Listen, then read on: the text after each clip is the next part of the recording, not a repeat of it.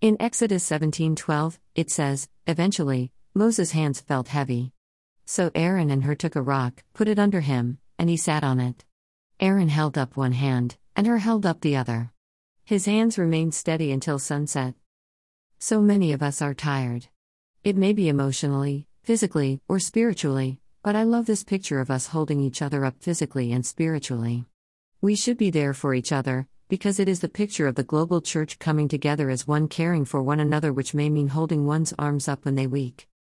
I see this scripture come to life in my own life, as I battle different things. As I battle the illness I face, I see the support of others and how it supports me as I win the battle against fibromyalgia.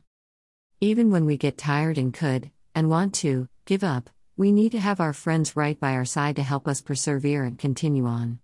It may be through Facebook or sitting with someone as they face trials. I am so thankful for my friends who support me and keep me going.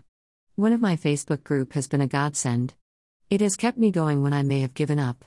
The people there inspire me. We are a family. It doesn't matter how far away we really are from each other in distance either. We help each other and hold each other up just like they did in the Bible verse they mentioned. I have to share what happened from Moses' friends helping him hold his hands up. It was reaching up to praise God is what it symbolized. There was a war going on, and their team won as a result of Moses and his friends. We too are holding each other up and winning the war against fibromyalgia and whatever else comes our way. As I reflect on the passage, I want to ask, how can I help support and hold another up? It may be through emotional or prayer support.